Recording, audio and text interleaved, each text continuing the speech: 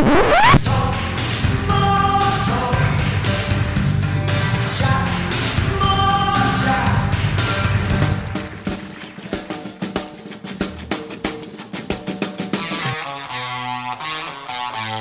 and love, everybody. Ringo here. Beautiful day in LA.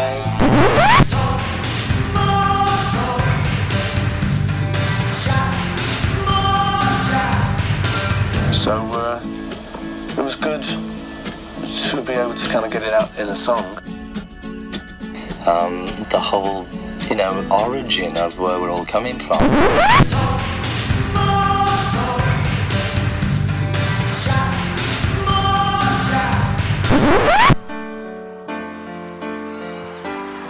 I'm prepared for death because I don't believe in it. I think it's just getting out of one car and getting into another.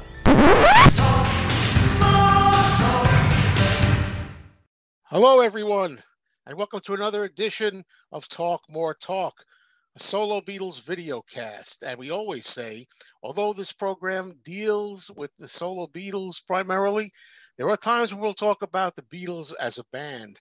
And we're going to talk about them, as you can see, today, because the Let It Be compilation came out with all of the remix stuff from 2021. Yeah, I don't have mine, Andy. Trust me, I've got it. I think you know that. I'm sure Ken does as well. Yeah. Oh, it's empty. Oh, you got the hollow one. The hollow version. That's another rarity. No one knows about that one. So that's what it's going to be. It's going to be the new Let It Be set.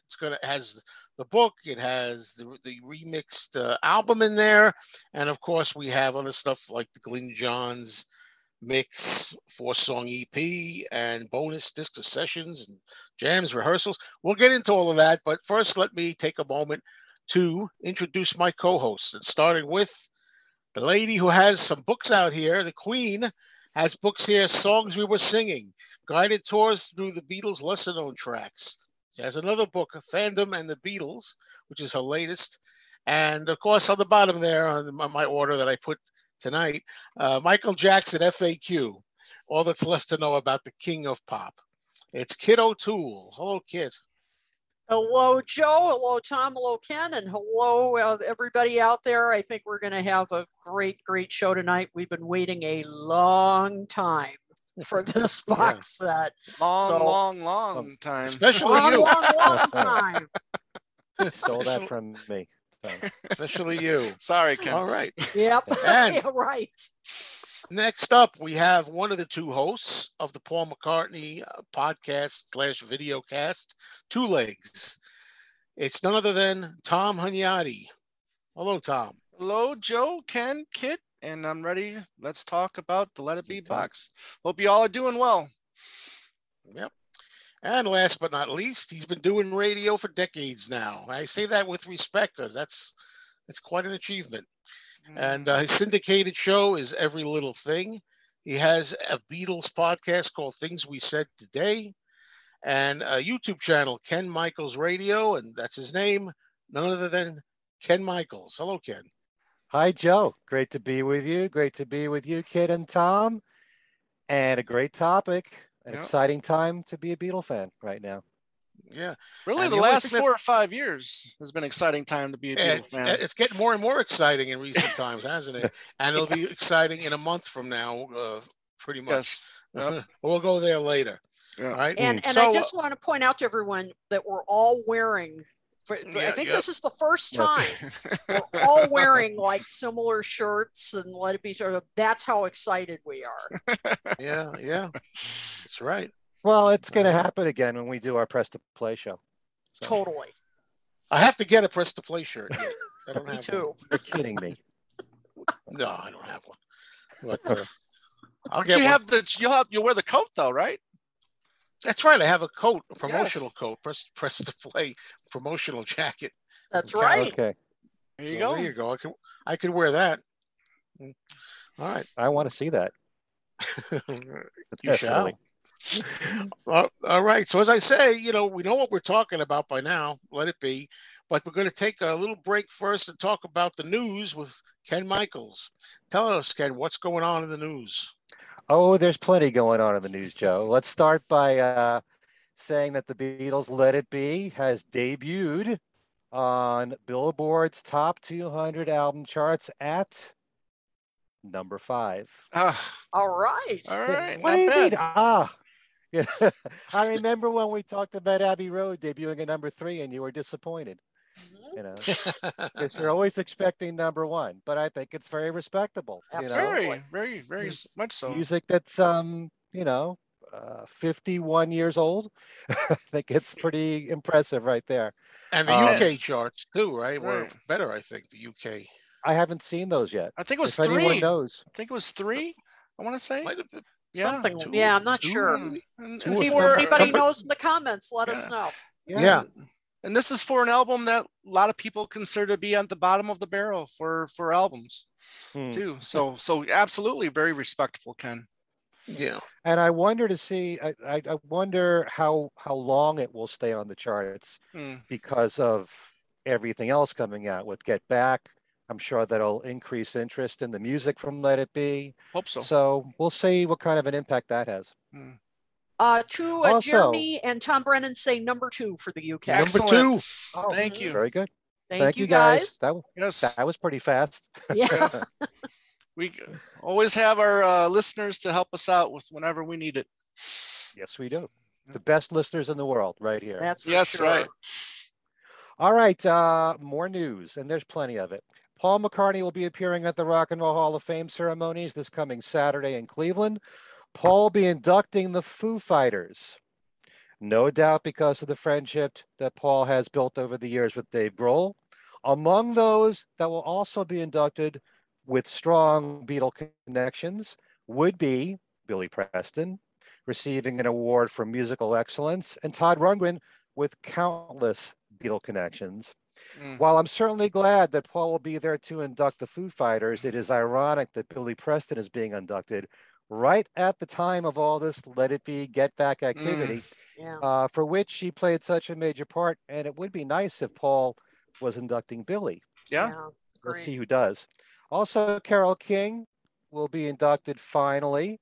The Beatles were big admirers of Carol's amazing catalog as a songwriter. And it was said that Lennon and McCartney wanted to be the next Goffin and King. And of course, the Beatles covered a few Goffin and King songs, Chains, and Keep Your Hands Off My Baby, and Take Good Care of My Baby. We don't know if Paul will perform at all, but if he does, it would be the first time in front of a live studio audience, not counting the virtual appearances, since the end of his last tour and since the start of COVID, not counting that performance of Lady Madonna, Right. or when he did When the Saints Go Marched In on trumpet, in front of an actual live audience. If he That was does a it, kick. I like that. Yeah. Can we put That's a a lot of wager fun. on? We put a wager on whether or not they might do Cut Me Some Slack? I don't know. No. Okay. I don't think it'd be nice. It'd be nice, yeah. He better do, if he does, he should do something a little more rocking, I think, like that. Yeah. Okay. Well, if he's jamming with the Foo Fighters, it's probably going to be something rock. Yep. Yeah. Agreed. If that's what he does. Yep. Paul was also present, receiving an award last Wednesday night at the Jacob Javits Center in New York City for the annual fundraiser for the Robin Hood Foundation. This was to raise money for victims of COVID in New York City, and the event raised $77.5 million. It was also to remember the 20th anniversary of the concert for New York at Madison Square Garden, which Paul spearheaded and performed at for the victims of the 9/11 attacks. Paul was at this event with his wife, Nancy, and other musicians were on hand who performed, including Bruce Springsteen, Alicia Keys, and Nick Jonas. The New York Post reports that Paul did not sing, but he sang the praises of New York City when he accepted an award for organizing the concert for 9/11. Okay. So that was the award he was given. Yeah. Okay. For his involvement with the concert from 20 years ago. Ringo Starr has just made a new video for his cover of the rock and roll classic Rockin' Around the Clock. It's a simple performance video recorded at Ringo's studio with him alternating between singing in front of a microphone and playing behind his drum kit. Also in the video are two musicians on the record, Joe Walsh on guitar and Nathan East on upright bass. Just a simple, fun video, which you can now watch on YouTube. It's also on our Facebook page. It's Yeah. supposed to link there. Oh, okay. Yep. Very good. And he's looking. Watch it on our Facebook page. There you go. There you go. And he's looking so good. I'm actually considering doing the Just for Men look as well. Okay. Try it out. It's amazing how youthful he appears. Yeah, exactly. Mhm. We say it every time, but it's true. Yeah. Julian Lennon has a new book coming out November 9th. It's called Passing the Tribe, a graphic novel, which he worked on with illustrator Bart Davis. And the book is available for pre-order. And it's described as a graphic novel that showcases young people protecting our critical environment and teaching us that we are all part of the struggle to save the Earth's future and sustain the human race. Julian's previous books have all been aimed at children to teach them the importance of saving the environment. This will be a live online book signing as well on November the 9th at 2 p.m. Eastern. To watch that and to order the book, you can go to premiercollectibles.com. And on that page, you can ask Julian a question while he's doing his live signing. All right. And on Instagram, Danny Harrison reported that he is mixing new music with Paul Hicks. And he says, watch this space. I guess it's a new album coming from the new number 2. Thanks to Marv from Pods Like Us. Our buddy Marv. How you doing, Marv? We get lots of information from people all over the place. Yes. From Facebook pages, from other podcasts. So thanks to all of you. The landslide. We can't just landslide. Already with the honeymoons. Here we go. As it was announced on the last episode of Things We Said Today, we now have a date for the first in a series of books on Paul McCartney's solo career called The McCartney Legacy by Alan Kozin and Adrian Sinclair. Mark it on your calendars. Yep. Get your countdown clock ready. It'll be on October the 15th. So think 1 year after the Let It Be box set. Yes. The McCartney Legacy. From the Looking Beatles. forward to this. Oh, yeah. Yeah. We're going to get into some very heavy talk with Alan Kozin. And Yep. probably Adrian Sinclair. Adrian Sinclair, yep. On probably both our podcasts. I hope so. something Yeah, to love to look get them on forward here. to. Probably 3. Yep. Yeah. Oh, yeah. Mm. From the Beatles in print together and solo Facebook page, we hear that Leslie Cavendish, the former Beatles hairdresser, is coming out with a book covering the worldwide venues where the Beatles performed. More on that as we hear it. We have 2 major passings to take note of. Paddy Maloney, the Irish musician who co-founded the Chieftains, has died. Paddy played the Aeolian pipes on Paul's recording of Rain Clouds. Paddy also played Aeolian pipes on the McGear album. That's Mike McCartney's album with Paul, for a song called The Casket. And Paddy played on every Chieftains album. He was 83. Now, one of the great singers in pop music, Jay Black, the second Jay of Jay and the Americans, has died at the age of 82. Not much of a Beatles connection. However, Jay and the Americans were one of the opening acts for the Beatles' first concert in the US at the Washington Coliseum in 1964, along with the Righteous Brothers and Tommy Roe. With special thanks to another one of our listeners, Greg Rappa. We learned that Criterion will be releasing the Beatles' first film, A Hard Day's Night, as a 4K Blu-ray combo. Mm-hmm.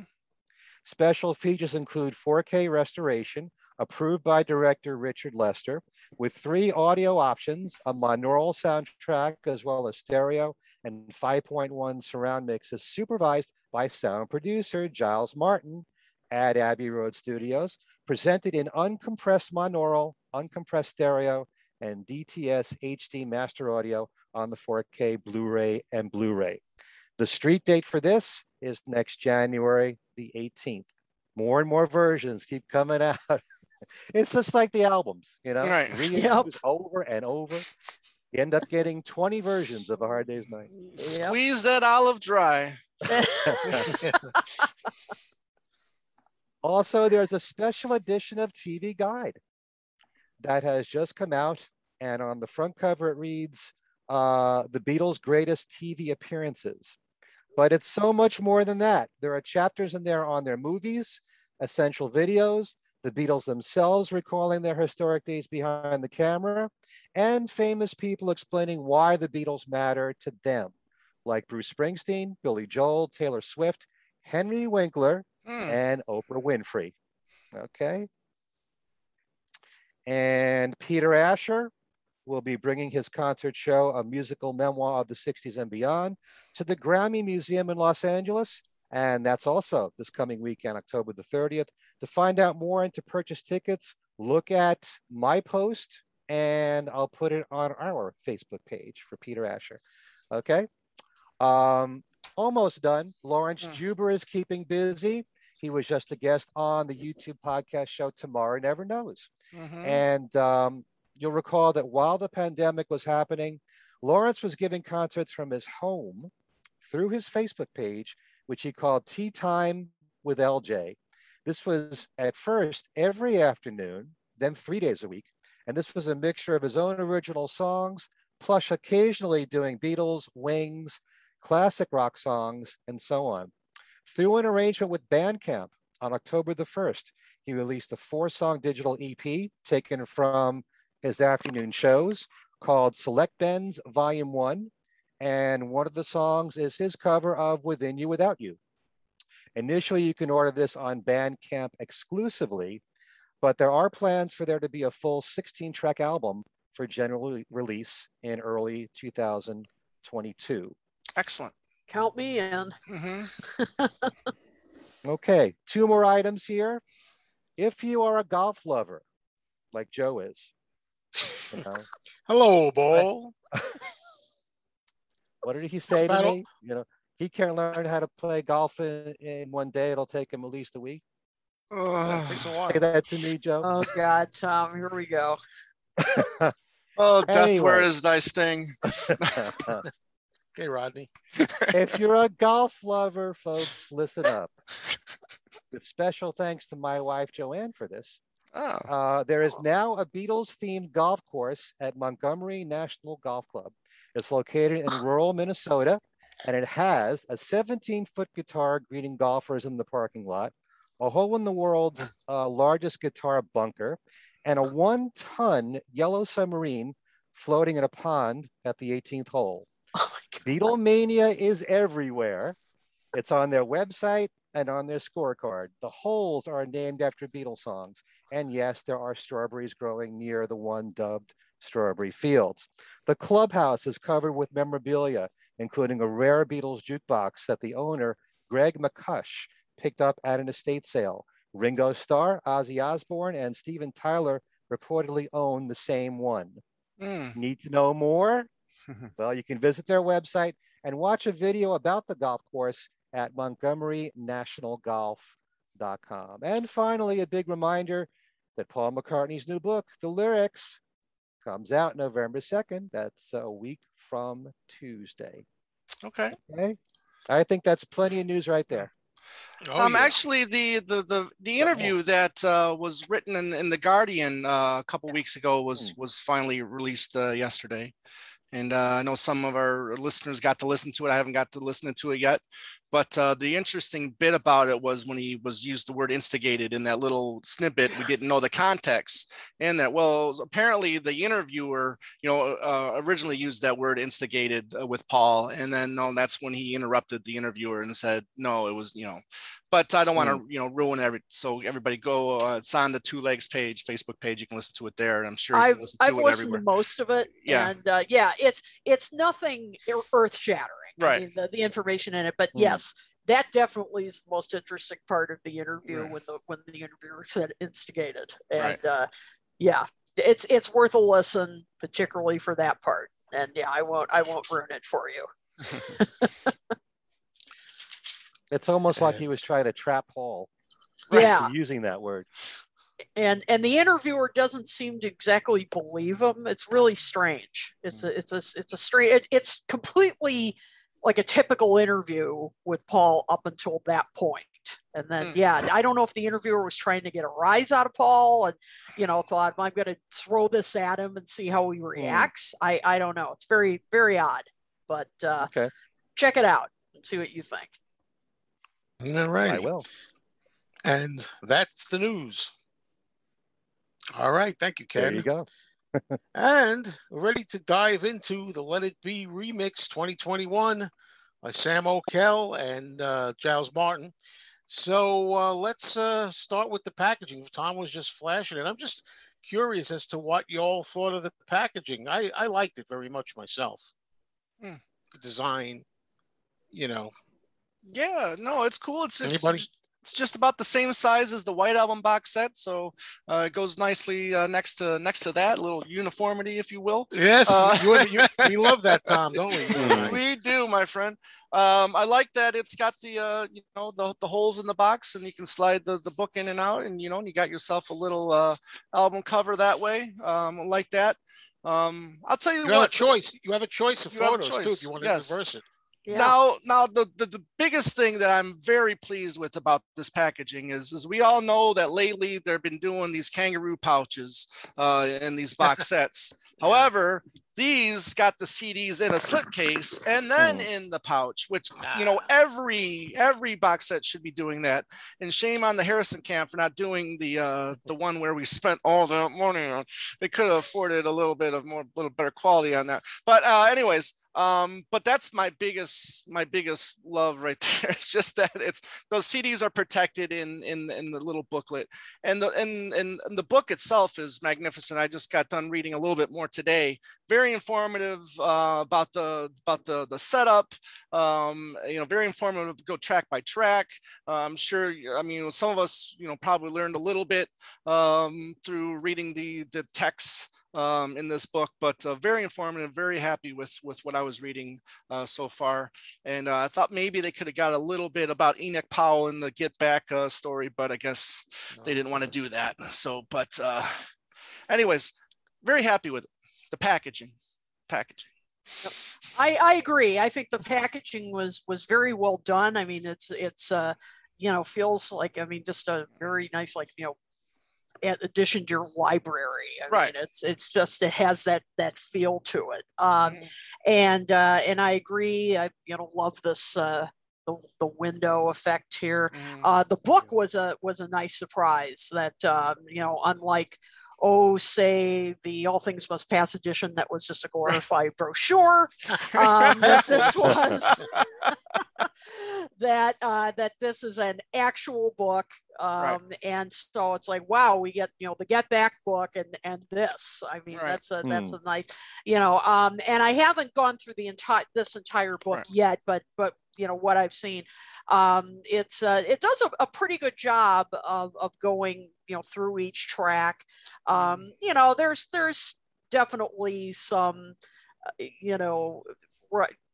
some recasting of history, shall we say, of they're saying the myth and reality, and trying to make it a recasting. It wasn't so bad kind of stuff, but it's good to have the technical information. I appreciate that. A lot of the photos in it are great, and I second you, Tom, on the packaging of the CDs. Much more solid, protection here. With in addition to the kangaroo pouch, having them in the cardboard case, the slip case, definitely better protection.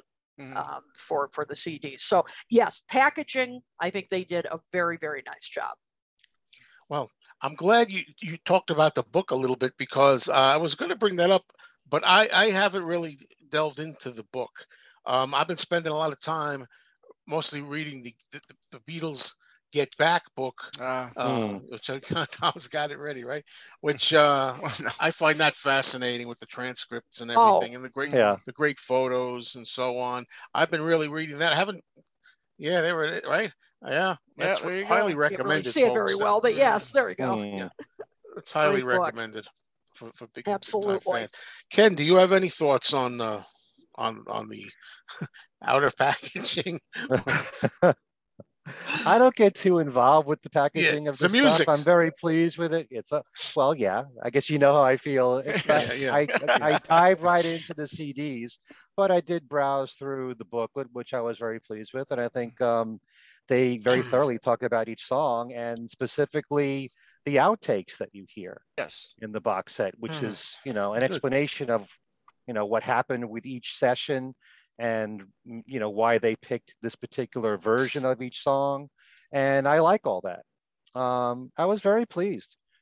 Mainly I've been listening to the CDs and reading the Get Back book like yourself, but so far, because of the fact that you're getting the Get Back book and that you're now going to be treated to the pleasurable side of these sessions, the joyous part, there is very much a good chance that this will be, somewhat balanced. I think everyone seems to be concerned about whether or not we're going to get the good and the bad. And, it's a funny thing, reading the Get Back book. And I just did a show on my YouTube channel with Al Sussman and Tom Frangione talking about this. But, you really get the feeling when they're talking to each other in the studio that a lot of what George is saying is being ignored. That George doesn't want to do a concert, and they're talking right over it. Like, it doesn't seem to matter what George is thinking here. But, one of the reasons why they scrapped the whole idea of going to different locations and everything, is because they knew that George was upset. Right. And, it was under his condition that they continued at Apple and, have Billy Preston with him. So, but just, you kind of got the feeling. I was looking at things through George's eyes, as I'm reading the transcript for Get Back, and that's how I was feeling. But we'll see between everything that we get, especially the Get Back book and the Get Back movie, how they treat it. And I think that, knowledgeable Beatle fans know that it wasn't all one thing. It wasn't all gloom and doom and misery, and it wasn't all happy times at Apple Studios. You got to mix the two together and see if they come to a happy medium there. But, we shall see how it all plays out. Ken, you brought up a good thing. You brought up a really good point too about kind of ignoring George a little bit. If you listen to those Nagra tapes, especially those early days, early on in the sessions, you hear a lot of that. People playing their instrument over who's talking, maybe just playing a completely another song while someone's trying to talk. So there was a lot of that going on during those sessions. It just wasn't for George either. I mean, I think Paul got a little bit of that as well. Right.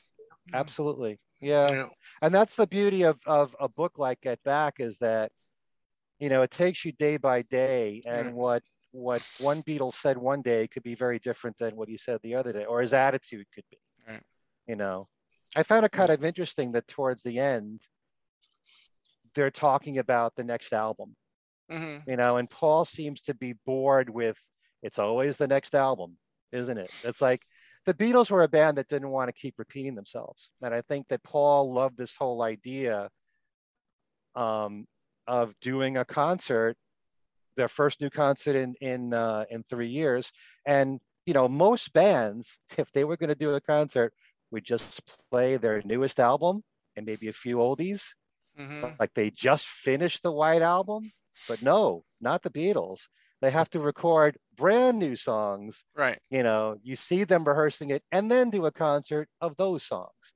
And so, and to read that George Martin thought that was a pretty cool idea in the book. I thought that was pretty interesting. Yeah. Right. Absolutely. Okay. Pretty good observations there. Well, I think we should move on to, and first is pretty fitting to talk about the actual remix first. By Giles Martin and Sam O'Kell. And I'm going to go around and get some opinions. I'm going to start, I think I'll do Tom first this time. Tom, so what do you think overall? Maybe you could all tell us maybe the things you liked, highlights, maybe even things maybe that you didn't like, if that's the case, of some of the remix. Yeah, thanks, Joe. There was some little subtle differences here and there. I mean, obviously, some bass and some drums here and there, like we've been getting a lot since Sgt. Pepper with these remixes. You're definitely getting a lot of extra bass and drums with these. I feel like there's some songs you're getting like maybe a little louder, kind of like I Dig a Pony. There's a kind of like a little extra crunch in there, or a little louder into my ears. What was the I Mean Mine? I kind of enjoyed a little bit. I like it when you can tell kind of like when the bass and the bass drum is brought up, because when I'm listening to my car, got my hand or my arm on the side there, you can kind of feel the vibrations from the speaker. So I kind of like that because they were a little bit flat there in early, especially in those 80s CDs. But I did dig the rockers, especially I've Got a Feeling, I thought was done very well. Again, not a lot of mind-blowing changes, but then just a little up with the guitar maybe, or with the drums. And then the one that I think I noticed the most changes was John's voice on Across the Universe. I think that was kind of like almost the John Lennon camp, if you will, where they're just bringing the vocals up on him on just about every track. It seemed like they really focus on his vocals there on his solo stuff. So that was, I think, one of the better changes they made to this to the remix. So not a lot of big deal changes. I mean, again, I think maybe that Sgt. Pepper was probably the one that you could tell the most with the changes, but this one, subtle, but again, a good enjoyable listen. Again, if you don't like it, we still have the 2009, and you can listen to that. But an enjoyable listen for sure. Okay. And Kit, how about you? I know you were the last one to get your actual physical set. Yes, indeed. Yep. But you've probably heard it before that. Yes, yeah, I was listening to it online, and so it was, but great to finally hear it when I got it in my hands. It's interesting, as I thought the same thing, Tom, that the Sgt. Pepper set was more revelatory for me when I went with those remixes, because Let It Be, Abbey Road, those albums were, fairly well mixed to begin with. I mean, that, they didn't need dramatic remixing, to start with. But there were some highlights here for me. Two of Us, I thought, benefited in that Ringo's drums really come through. Yeah, that bass drum really comes through loud and clear. I think it's you can hear little fills that he does I hadn't noticed before. It just his drums just have a much rounder kind of sound. It sounds like it could have been the whole recording could have been recorded today. I really enjoyed that. I Mean Mine, I think the benefits as well, has some more punch. I think in this track, maybe it has a little more bass to it. The grit on the guitars are just a little louder. Maybe it's like you were saying, Tom, it's the louder kind of aspect to it. Right. I've Got a Feeling, hands down, the highlight for me on these remixes. Wow. I mean, this may be the go-to version for me from now on. And this was kind of, on all of these remixed albums we've gotten, there's like the Moment of Truth song, I call it, for me, like, and this was the Moment of Truth one for me. Like, all right, I want to hear those guitars, I want to hear that bass come in, and of course John and Paul's harmonies, hit me. Right. And this was the one. You can really hear Paul's bass. You can hear some, even more guitar interplay between George and John. I hadn't noticed before. Billy Preston's piano comes through. I could even hear more of Paul's, yas and woos, right. I bet I had noticed before. And I loved hearing some of that during when John was singing by himself, Everybody Had a Hard Year, that part. You could hear Paul egging him on in the background, and yes. There was a couple of extra yas that I'd never heard before. The joy of that just just comes right through the speakers. I loved that. Have to say I changed my mind on one thing. Oh, before I get to that, For You Blue, I also like the remix of For You Blue. I think it sounds clearer, has also has more punch. Can hear a little more of George's asides and really can tell what he's saying. I mean, that's another thing. The one I changed my mind on though was Long and Winding Road. At first I liked it, but then when I listened to it again, once I got my box set and I listened to it again, the orchestration's a little high. Yeah, I think so. Personally, I didn't want it removed. Because I do like the orchestration. Right. It just was a little high up in the mix. If they had lowered it a bit, I think it would have been better. And there were a few moments. Nope. Kit's a little froze here, I believe, correct? Kit's got a freezer. No. You're frozen, Kit. So what we'll do is we'll go over. Let me go over to Ken and hold that thought about the Long and Winding Road. Okay, Ken. So why don't you start telling us what you thought of the remix? Overall, highlights. I'm very pleased with it. I do feel that Giles Martin has learned the knack of trying to please the purists and trying to please people that want some changes and coming in the middle there. The differences seem to be not very drastic, but noticeable. Sometimes it almost seems like a remaster more than a remix in that regard, but everything seems to have a much fuller sound to it. And I do agree with what you guys have said. The rockers really have more punch, and all of them. Dig a Pony, I've Got a Feeling, One After 909, Yes. Get Back. They all benefit from whatever Giles is doing here. But, I love everything. I noticed initially with two of us, John and Paul's harmonies are clear as a bell, being able to separate them, although they're separate on the Glyn Johns mix too. More punch in the drumming, and you hear more of the acoustic guitars. I wrote down that for Across the Universe, one of you said it. I think it was might have been Kit. All right, the John's lead vocals are in your face. Definitely. Okay, yeah. The acoustic guitar is clearer, full sound with the strings and choir. I Mean Mine, George's lead vocal is much hotter, more in the harmony vocals on that song. The piano is better. You hear the more piano in Dig It. Paul's vocals in Let It Be are clearer, a bit clearer. George's lead guitar has more bite to it. Drums are more pronounced. Everything from the brass and strings in there.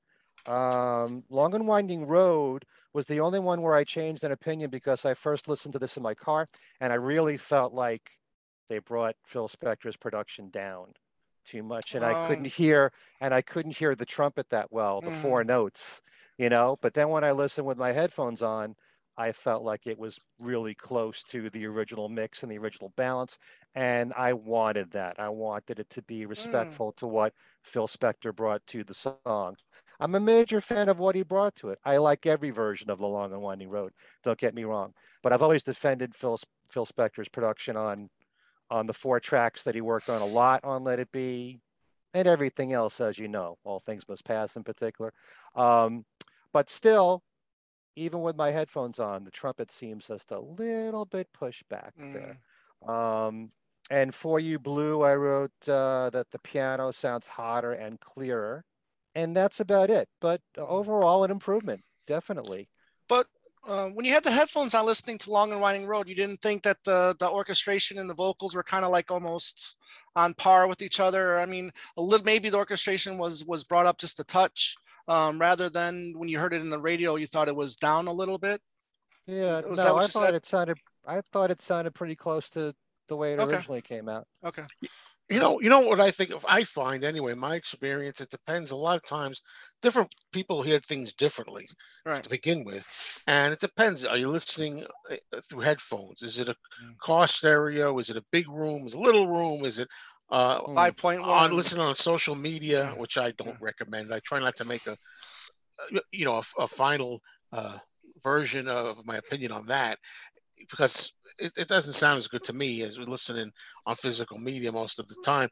I don't mind listening on social media when I just want to hear a song, like a new song, Ringo's new song or something. What does it sound like in general? But for sound quality, I like to, listen physical media and certain way. But I was listening in my car, my old car, because I have a new car that doesn't have a CD player.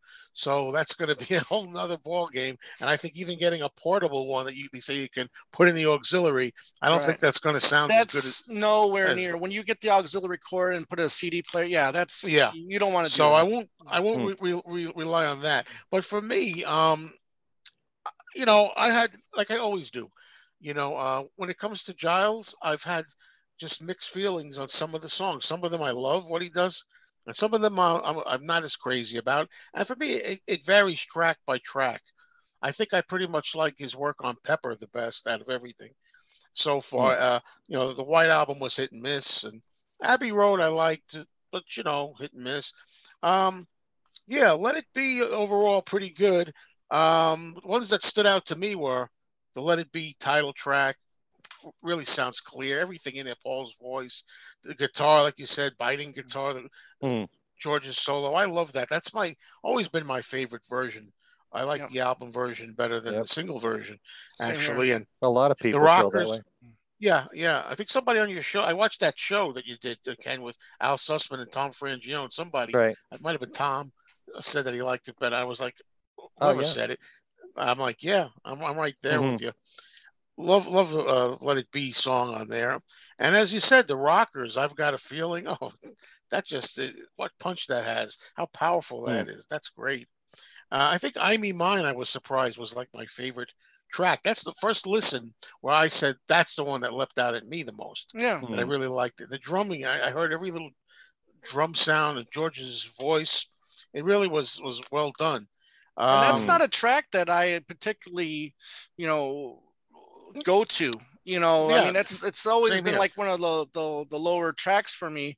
But yeah, I mean, I was just like blown away by it. I mean, it just real sonically, just it sounded great. Yeah, same here. It's not one of my go-to tracks per se, but boy, I really liked it on here. And at first, when I listened to it, I thought the drums were too much. And I say that as somebody who really, really wants Ringo's drumming to be appreciated and brought up, particularly in the earlier tracks. I can only wish that somehow that can be realized for 63, 64, 65, But at first, when I turned it on, I was like, oh my, I couldn't take the drums on Two of Us was so loud and brought up. But then again, I tend to listen to bass like way up, like, a 9 or 10 out of 10. I had to bring it down to 1 or 2. I mean, that's how it was for me. One After 909, I like that. I thought that really sounded alive, really strong. At first, I thought, upon first listen, I'm saying, where's the piano? I don't hear the piano as loud as I'm used to hearing it, or prominent. And then on another listen, on another day, another mood, I was like, oh, there it is. It's there. Yeah. So it's funny how that happens. I'm like, it could be your mood even, So as Ken often says, to make an official opinion on one listen doesn't always work, especially with, I think, sound quality. You can listen to it a few times. Let's see Kit. I hope Kit comes back. She's restarting her computer, so she doesn't understand what's going on right now. But we'll see what happens. Oh, okay. Well, we'll see how we do. I'll try to move it along here. So she was talking about The Long and Winding Road. I was disappointed in The Long and Winding Road. In my review that I did, I was saying at my channel, I was saying that I kept using the word like I would say like choir, or whatever, orchestration. It was too loud, but also the singing, which is the choir, really. I was mostly saying orchestration. I should have said more of the singing voices. It was louder, I thought, and kind of Paul didn't shine as much. But I thought it was a little overwhelming to my ears. And at the end, when he says that little ad lib of sorts, when he says, "Don't keep me waiting," at the end, I thought that was a little subdued. Maybe it's how we're used to hearing it all these decades. So I was a little disappointed, but overall, yeah, pretty pleased. I'm trying to think where I would rank this if I was going to do such a thing. I said Pepper I like the best.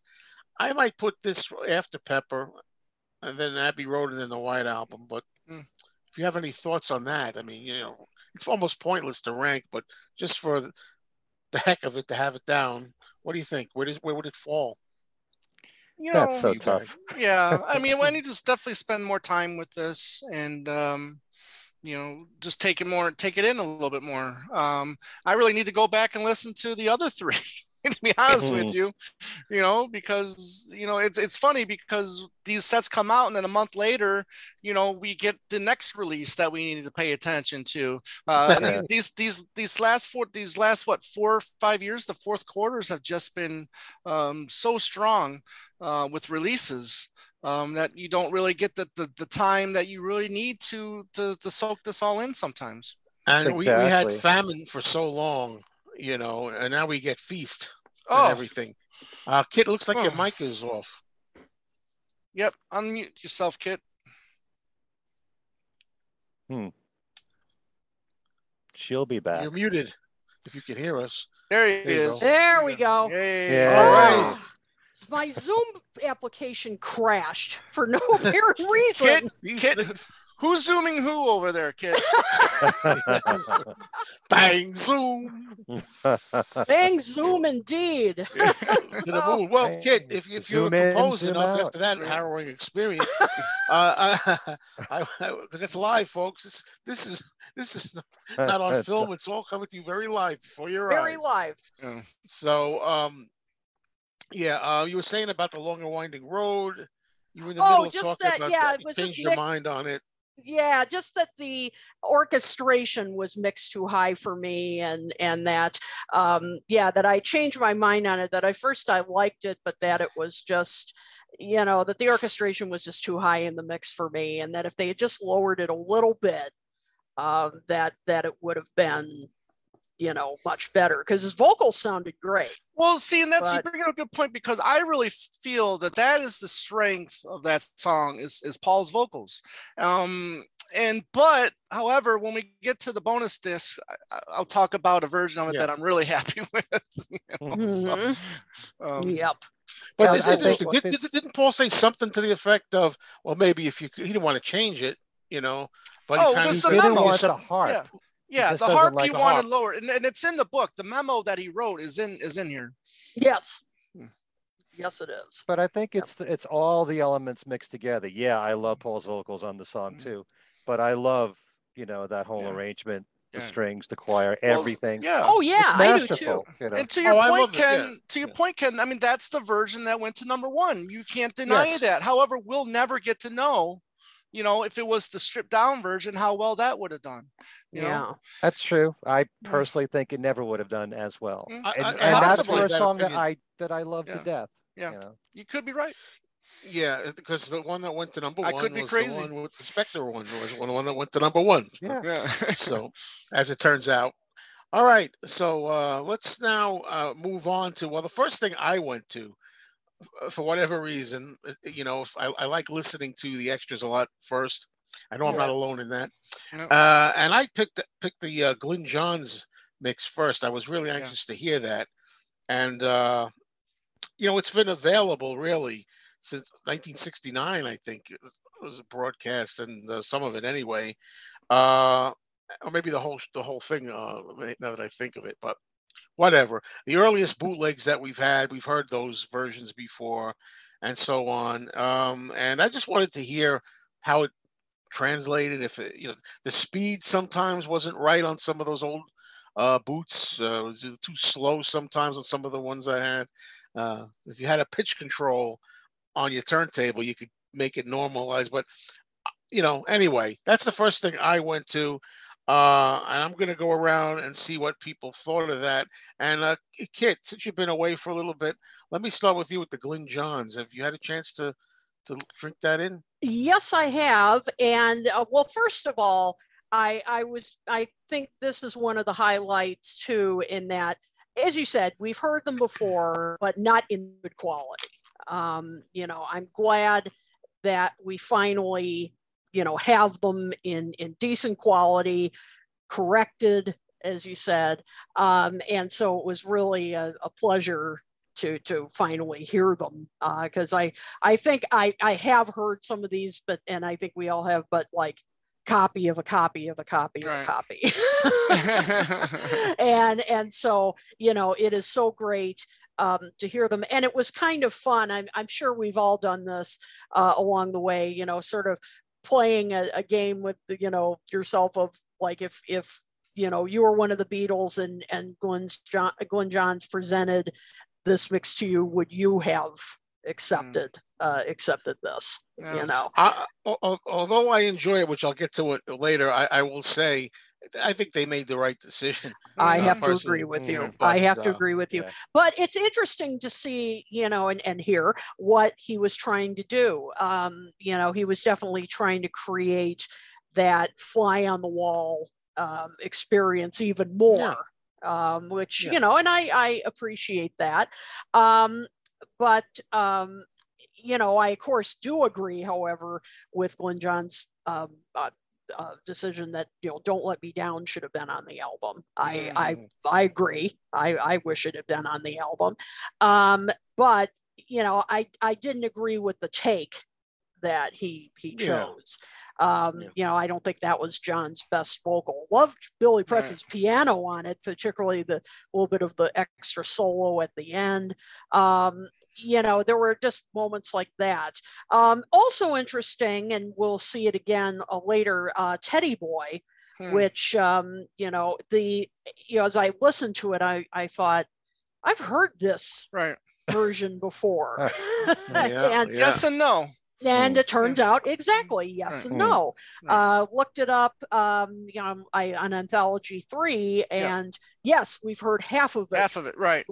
Because we've heard part of it before, and so it was just just reminding me how longer intro, I think. Yes. Yeah. Just interesting how in Anthology 3 we heard, different kind of Frankenstein kind of cuts, and so and it comes up again later on in the set. So but it was fun to hear the whole thing, which is kind of interesting. But so that was kind of the interesting part of it for me, is just to hear it in such good quality and to kind of play that game of, would I have accepted this? And I have to go with the Beatles on that. I think they made the right decision. Because the whole idea originally was just to catch it live, so to speak, and raw with the rough edges, which is why there's talking, and there's some of the playing isn't that good, right? And to put it mildly, and I love stuff like hearing the talking in between, John asking Ringo to give a nice big on his cymbal to give him the courage to come screaming in. And I love John doing square dance calls in the middle of Teddy Boy. It's all, if that was the plan, which I think it was originally, just catch us like as we are live in the studio. That's why that was formed that way, I guess, for an album. But upon hearing it, maybe they thought, not such a good idea. Let's do something else with it. Ken, what's your take on it, the Glyn Johns? Well, to me, this is, I've never been a big fan of the Glyn Johns mix. It's never done much for me. Maybe it's because, as you had said, we've gotten copies of copies over the years, and it hasn't had that much presence for me. It's interesting from a historical perspective that this could have been the album, and it is more what the Beatles wanted. They described this as nature intended. So this is without overdubs, without Phil Spector coming in, and still, there are better takes of these songs, and maybe that's the problem that the Beatles had with it. It's still interesting to hear what might have been. It's interesting to hear slightly different arrangements. Some of the songs, like Don't Let Me Down and Dig a Pony, are a bit slower. I'm so glad they never released Teddy Boy this way. I love the version that's on the McCartney album so much more than what they did here in the studio. That there's some real high moments. It's more the ad-libbing, like in Don't Let Me Down, Paul screams one more time. Right. And Yeah. then John goes, hit it, Bill. You know, it's like, Yeah, I love that stuff. solo. That's You great. know, and it's nice to know that at the end of One After 909, that's when John said, I hope he Just- passed the audition. Thank you. Stuff Yeah. like that, Yeah. that got shuffled around on the official Let It Be album. Yeah, The Long and Winding Road, which I you know, it's one of my absolute favorite Beatles songs, sounded very echoey to me Mm. in this particular version. Agreed. You know, I'm not that thrilled with it. I'm still not. You know, I've Got a Feeling is the same one that eventually was released on Anthology 3. It gets cut off kind of early, which is a disappointment. You know, I can't say too much about it. I love the 2 discs of outtakes so much more than this. Of course, on the show that I just did with Alan Tom, they felt the exact opposite. Me too. But you know, I think there are times when certain things like this should be put out because of its historical importance. Yeah. You know, but you can certainly understand, like you said, when you listen to this, why the Beatles didn't accept it and didn't want it to go out. Yeah. If it had come out like that, I dare say I think it would have been really ripped apart. Oh, what a tank. Yes. Yeah. Absolutely. But I think you hit the nail on the head, Ken. It's historic for historic reasons. Yeah. I'm glad we have it. Right. That it's in better and quality. most of it is really, even though there are some kind of like official versions, like One After 909, ones that we're used to hearing. I still say the rest of it is kind of like, it's like an outtake, rehearsals or sessions disc in its own right. You know, we know it as the Glyn Johns album, but if it had not been, and it had just been all those tracks like I've Got a Feeling and Dig a Pony, when they have the All I Want Is You right bit in there, and John going, yes, I do. That I love. You know, just another disc of outtakes. It's great, you know. So, Tom, how about you? What do you think? Yeah, you know, for me, this is my Easter demos from the White Album. For me, you know, this is okay because you're getting tracks that we know they're not the final product. I mean, yeah, they're demos or they're earlier takes. So I kind of look at it that way. I don't really look at it as an album. And yes, I think we all can all agree that we're should be thankful that this wasn't the final product. But like we all said, I mean, this was the original concept of the idea. I mean, this is a band going in and writing, recording songs on the fly. I think it's really cool that it opens with One After 909. I think that's a bold move. I mean, what a great rocker to open the album. And I love the Get Back reprise. I think that was pretty cool. And I love the segment that they chose that we get the longer version. And I think on disc 3 or just 2 or 3, I forgot which one now, but and I just love that you know, the Paul just doing his little ad-libbing, you know, if you will, during that quick little reprise. I just love you know, and John comes in with you know, really kind of like not very enthusiastic, you know. But if anything that these tracks prove to me, and then we can also talk to it more when we get to 2 and 3, is George really needed more time for these. It shows you how much time George needed to work on his solos a lot, because there's a lot of times where, you know, after Paul's doing his screaming on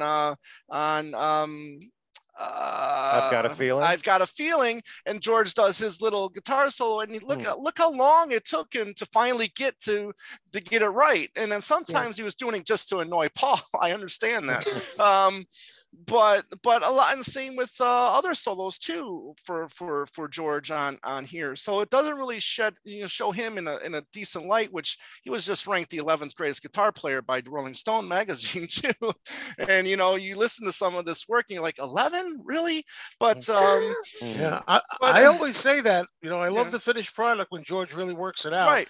but Right. there's a lot of outtakes, and especially And it even just early doesn't Beatles right. outtakes. It's Yeah, like, and it's just not really that good. But again, I'm glad we have this. There's a conspiracy, or not a conspiracy, but there's a controversy out now right now with the Japanese. I mean, is that version is that the correct mix or not? I don't know. I haven't listened to that Japanese mix of the Glenn Johns mix yet, but I dig it.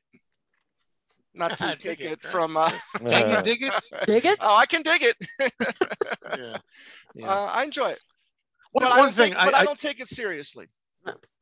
I don't appreciate that. If my memory serves, didn't he have the two Paul ballads together? Yeah, let it be, and then Long Winding Road. Yeah, back to back. I don't like that sequence. Right. What that's worth. But kicking it off with One After 909 was actually a good idea. That's a nice touch. I like that. Yeah, I agree with that. Let's see now. Let's go over to the 4-song EP. Ugh, do we have that's included? That's very controversial. We know all about that. People are like, oh, you have a disc there. You could have put more tracks. You didn't need the EP, or you could have taken those 4 and stuck them on one of the other bonus discs, and et cetera, et cetera. You could have taken the second and third disc, the 2 discs of outtakes, and put them onto one CD. Thank you. Yeah. And we say this with a lot of the archive sets that have been coming out, especially with Paul's archives set. I mean, those just 2 and 3 on Flowers in the Dirt could have easily gone on one disc. Yeah. Well, then why don't we'll pass that. We know how we feel about that in general. I guess most people do feel the same. And why don't we just go to the actual tracks? What's on there? We got the Glyn Johns mixes of Across the Universe and I Me Mine. And then you have Don't Let Me Down and Let It Be, the remixes of the original singles. Mm-hmm. So starting this time with Ken, let's see. Yes. Talk about those 4. What do you think? What do you like? What do you not too crazy about? Or maybe you love them all. Who knows? I like the fact that Across the Universe is basically the first version that came out from No One's Gonna Change Our World, but at the right speed. With Lizzie Bravo and Gayleen Peace, you could hear them on harmony vocals, so I like hearing it that way. I like Don't Let Me Down only because of the introduction there. And Paul is saying, "What have you got up your sleeve, John? Don't let me down, bloody good one." And I think he says, "Don't let me down, blues." I love all those ad libs. We kind of live for that a little bit after the Let It Be album all these years, where you hear you love all the ad libs on there, and now you're getting more of them. So I don't have too much to say about it. I mean, mine, George's vocal is more upfront, and this is without strings and horns. Still the shorter version. Interesting. Yeah. Because only Phil Spector lengthened it. Right. Let It Be, there's more organ in the beginning. The drums are heavier on the single mix. And that's it. I'm not thrilled about these 4 songs. You could have,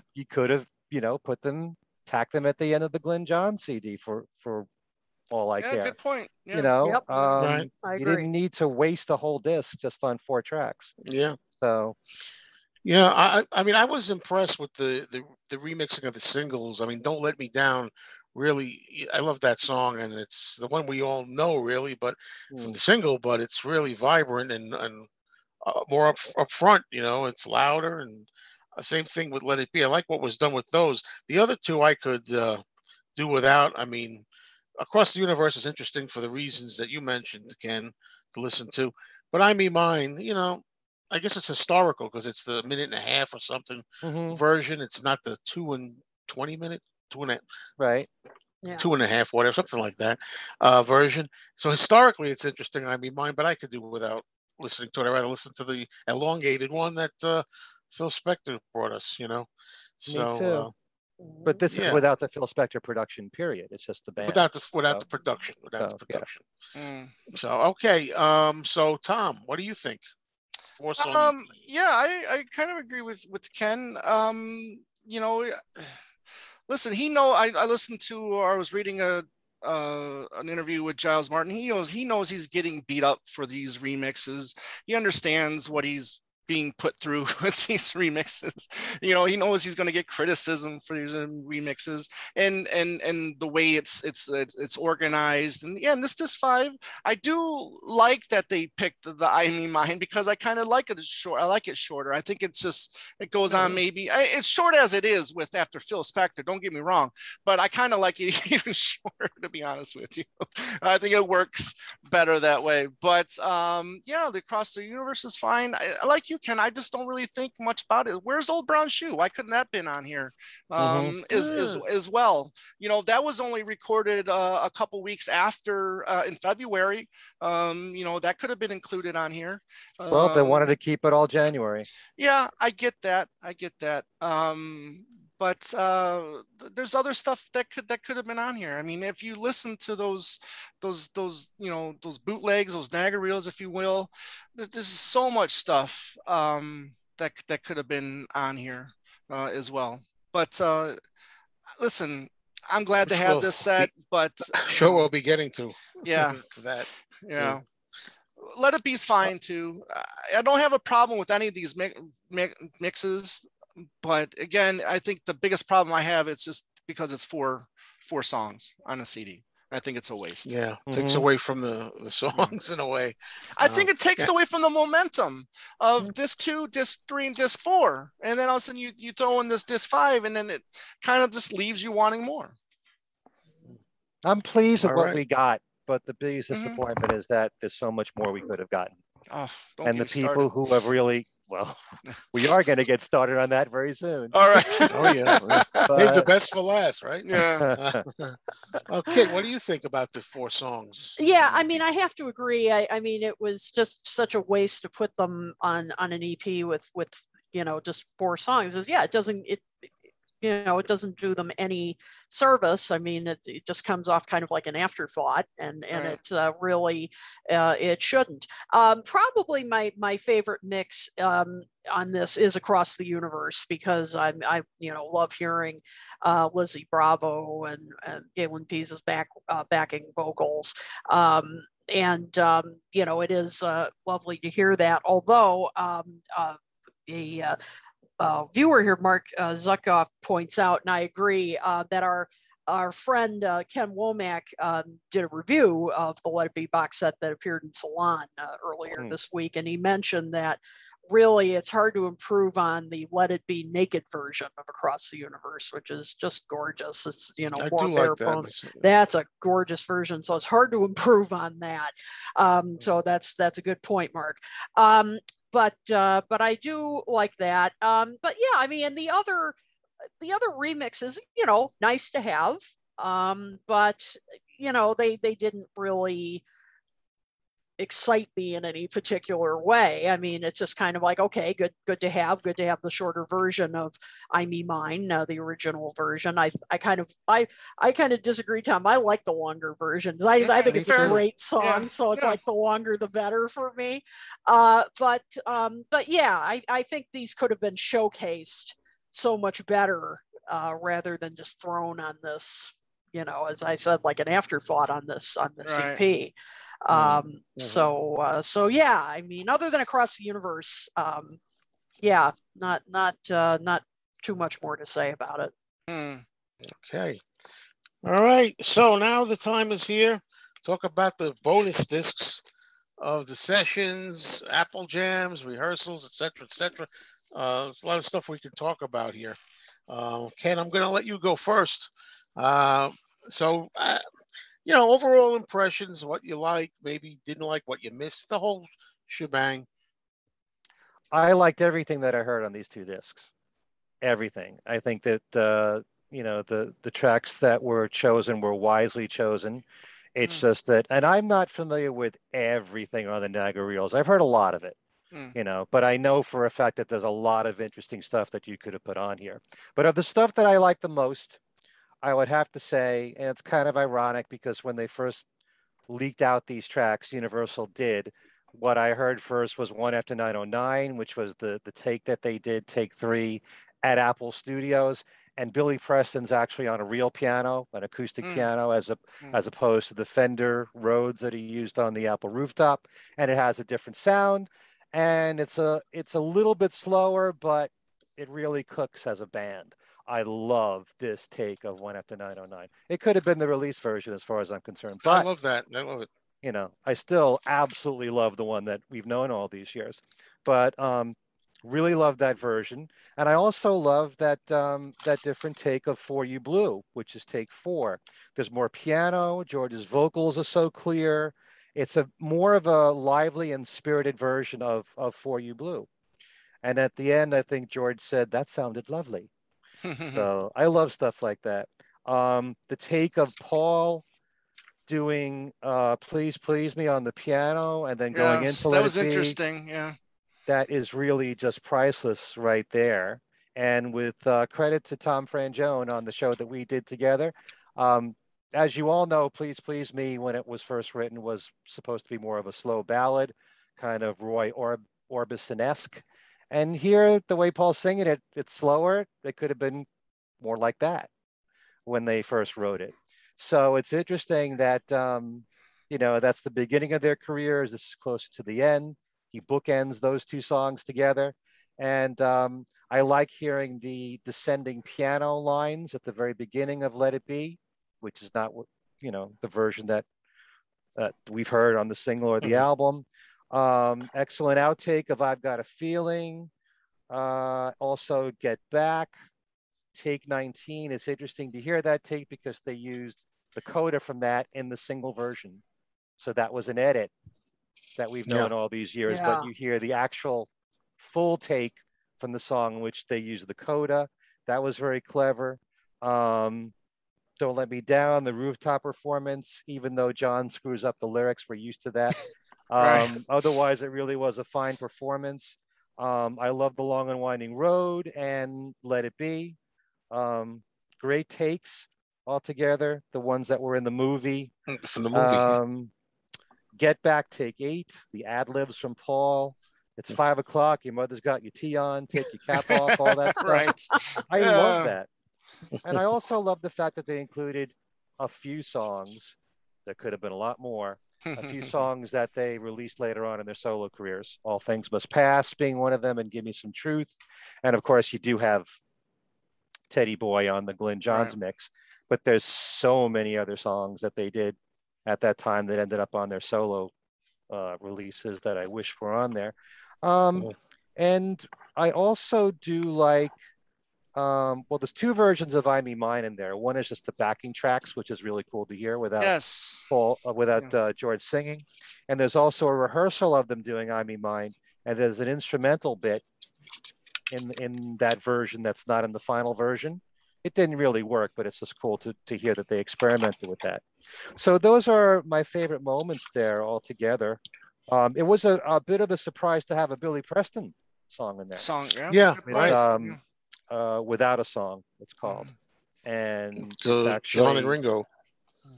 Yeah, and it turned out to be a song that he later released on I Wrote a Simple Song, one of his solo albums, but he didn't write that one.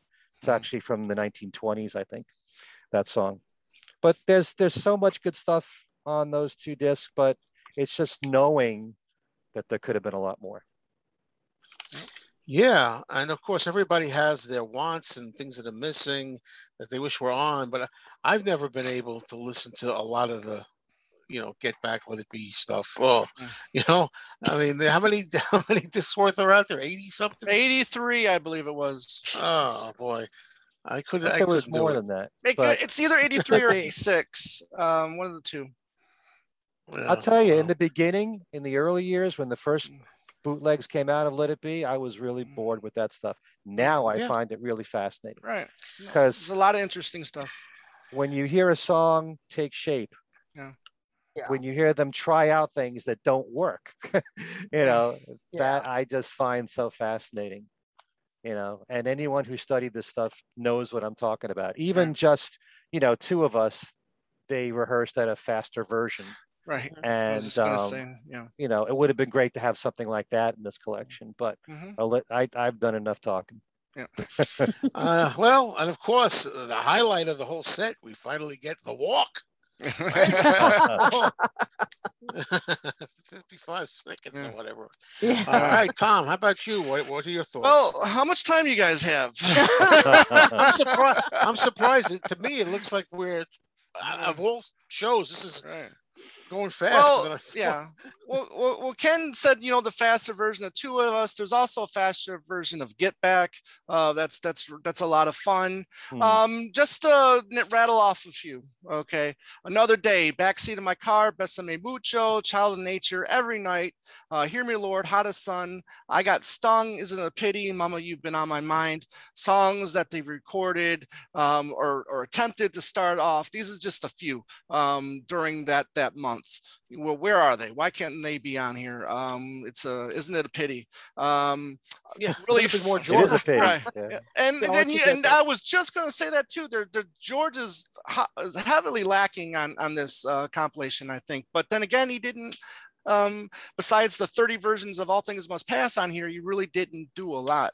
But there's a fun version of A House of the Rising Sun that they did. That's kind of cool. I don't know if you guys have heard that before.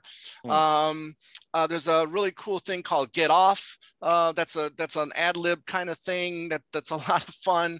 You go to YouTube, type in Black Beatles Black Album, and it's going to be a lot of fun stuff. And that's where you get the controversial stuff as well, which I wish they would have talked about a little bit more. Hopefully, maybe they will with the Get Back sessions.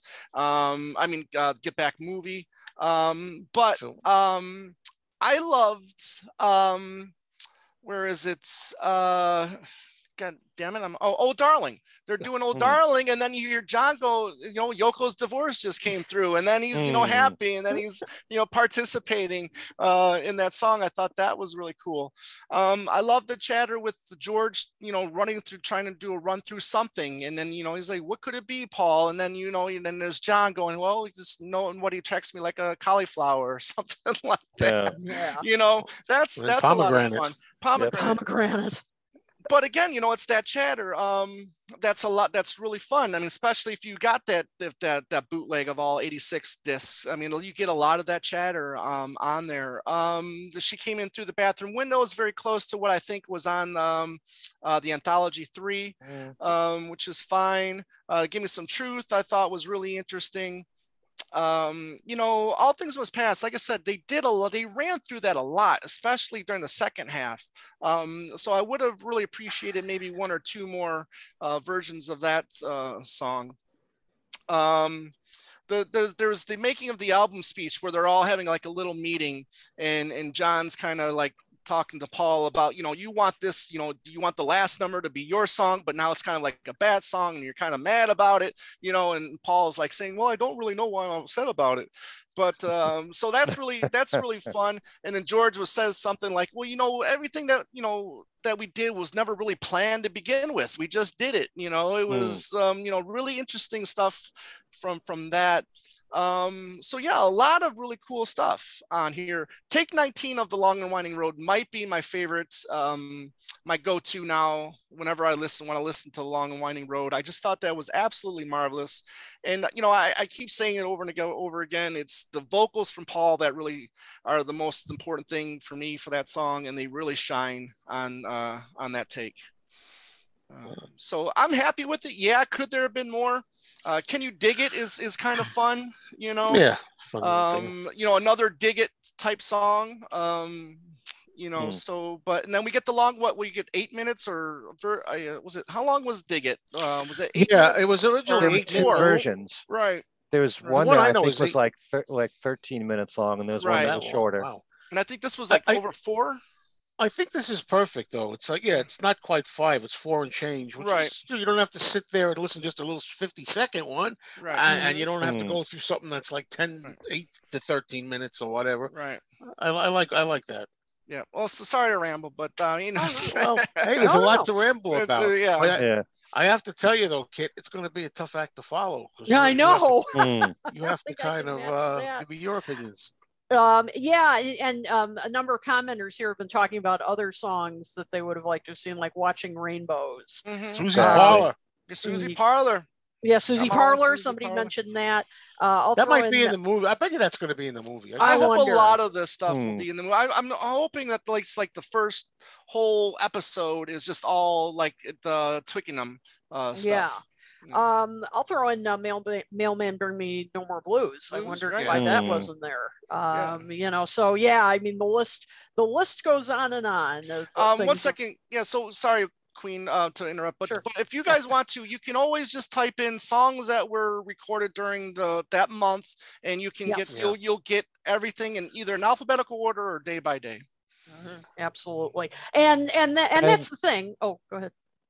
I was Oh, going to say on YouTube, there is a ton of stuff that you can Yeah. listen to. And some Yes. people have put together their own compilations that flow really well, Mm-hmm.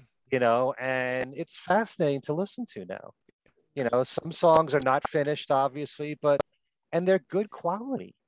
They're Mhm. really good sound quality. You know, I don't care if it's in mono. It still sounds pretty clear. So You know, much of Kit, this you stuff. mentioned Mailman Bring Me No More Blues. I mean, that, you know, even stuff that we've had before, right. I'd like to have it represented on here. And one that comes to mind to me as my namesake, Mean Mr. Mustard.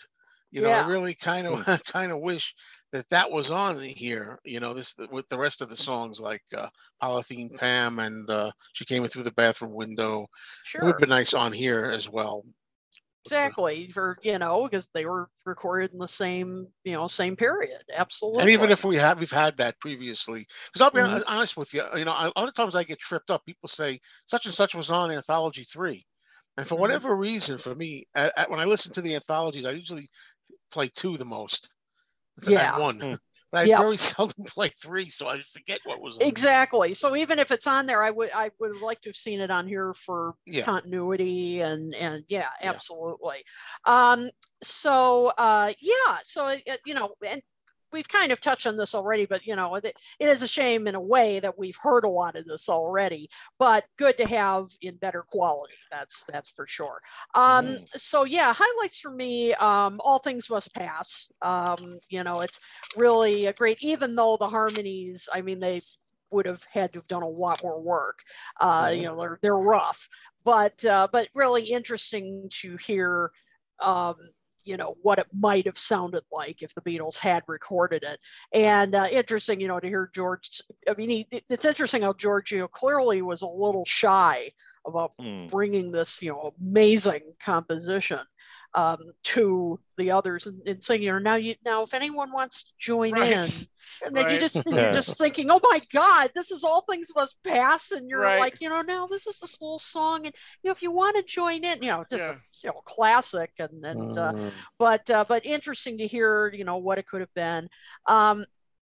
And I think Tom, you mentioned "Oh Darling," which is you know, it's really interesting to hear, even though Paul's not singing it like in full voice. Right. He's, you know, holding back, but it still sounds great. And some, you know, he's clearly kind of working on his vocalizing a bit. Hilarious backing vocals from John. He's having some fun, you know, and saying, "When you told me," and you know, and all that, and when singing, "Oh, and I do," and you know, this, and then hearing Billy Preston working on the keys, that's great. And then, as you mentioned, announcing that Yoko's divorce came through, and of course, most of this had been released previously on Anthology 3, but to hear the whole thing, great to hear. Oh my gosh, Billy Preston, hearing, you know, that without a song. Oh, I mean, what a treat to hear that. I mean, what a voice he had, and playing, you know, piano straight out of church. Just fantastic. My only complaint, it was too darn short. I mean, that was yeah, it's so often the case. It's too darn short.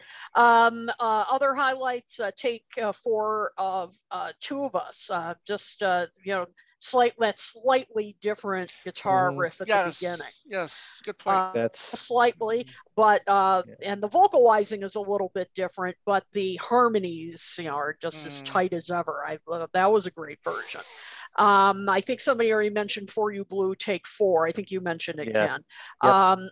a little bit of a different vocal from George, a little bit of a different style. That's the other interesting thing listening to some of these, that you can tell they're working on their vocal styles.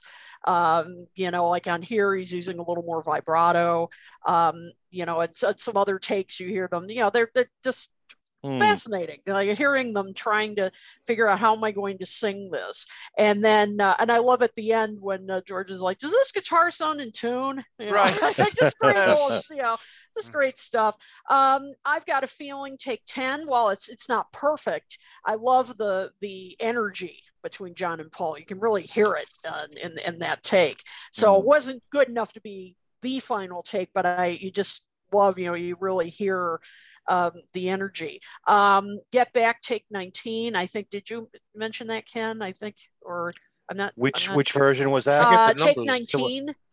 Is that the one with the coda that they used? I think so. Yeah, I think it was. And it's a slightly different solo from Billy Preston on that, which was great to hear. And it's just astounding how, and this was the case in many of the songs. I mean, again, this was a different take, but Paul's vocals were just flawless. I mean, just flawless on this. I mean, they could have been. They could have been the final version. And I mean, that's a lot of takes, folks. I mean, that's a lot of takes, and it still sounds great. And I think this was the version where he was doing all the laughing and all. That became, I think, on disc 3, that was Get Back, take 8, I believe. Oh, okay, okay. So maybe that's a different one. And the one at the end of the movie that they use at the end of the credits. Or maybe. No, maybe that's what we're thinking of. The Get Back, take 8 was. Go ahead. We got to get together. Is that the one, or we're getting mixed up? The one we got to get together. Well, there's only 500 versions during that month. So confused. Yep. Well, we'll only listen a couple of times, folks. Yeah, I know. So that's but that's a great version. And I think, Ken, you mentioned one after 909, take 3. I think it was. Yeah, that honky tonk piano. Yeah. Oh man. Yeah. Great. That's a highlight for me. Great stuff. So I mean, it's just fascinating, as you said, Ken, to watch or listen to these songs evolve and listen to them, trying out different vocals, trying out different solos, how they're going, feeling their way through these songs. It's just fascinating stuff. I love it too. Absolutely. Yeah. So those were the highlights for me. Yes, there's a lot they could have included, and I'm sure, people in the comments, I'm sure you're listing stuff too, but there are some gems here. No question. Yeah. I wanted to mention just one more thing. There was an ad lib that I loved a lot at the end of Dig a Pony, take 14. And Paul is sort of singing this in falsetto. He's saying, I think the other one is much better. Let's do Get Back. And we learned what George likes for lunch. We learned that as well. Oh, cauliflower with cheese sauce. Yeah. Don't forget that cheese sauce. Yeah, that's right. Yeah. And there's not much that I can add. I mean, you've covered everything, but there's one thing that I don't think anybody mentioned, but that I think is kind of a little highlight. Octopus's Garden rehearsal. Oh, the rehearsal, on here, which is nice. And George asks if Ringo's got any more words. Right. Ringo plays a little on piano, and that's all. The Octopus's Garden bit has always been one of my very favorite moments of all in a Let It Be film. That bit. But Joe, when he's done, then everybody's laughing, and I don't know if everybody's laughing because they're making fun of it, or they're just laughing because the way he is being. They're kind of charmed. Yeah, exactly. Right now, I can't really tell the tone of the laughter after. Yeah. Ringo doesn't take himself seriously. So this is like he's attempting to write this song. Right. He knows he's only got a few lines of lyrics, and he's making fun of himself. Sort of not taking himself seriously. Right. But it's funny when he doesn't have the words. Yeah. It would be nice. Paradise. Paradise, yes. Let me fit something in there, And then George plays the guitar and does that. Yeah, it would be nice, paradise. Yeah. Yeah, that's and it's interesting to notice that George is the one that wants to help him write it. Yeah. Right. Oh yeah, Yeah. sure. Well, boy, we covered everything. So fast too. Um, any other thoughts or any other viewer comments or You know, anything? I don't know how people feel about those beeps from the Niagara reels. I mean, for one, they don't really bother me that much. I don't know how you guys would have felt if we had stuff there with the beeps. I kind of enjoy it. I mean, it's obviously that they're filming, and it's part of the filming of that time in Twickenham. So that doesn't necessarily bother me. I mean, I'm sure we're going to get more of that come the Get Back films. But it wouldn't have bothered me if they added stuff in here with the beeps. I didn't mind I wouldn't mind the beeps as much as the talk. This is Slate 103. Right. Oh, Yeah. There's that as well. Yeah. I have to admit, the beeps drove me nuts. They drove me nuts. And then, the Slate one, and then the beep.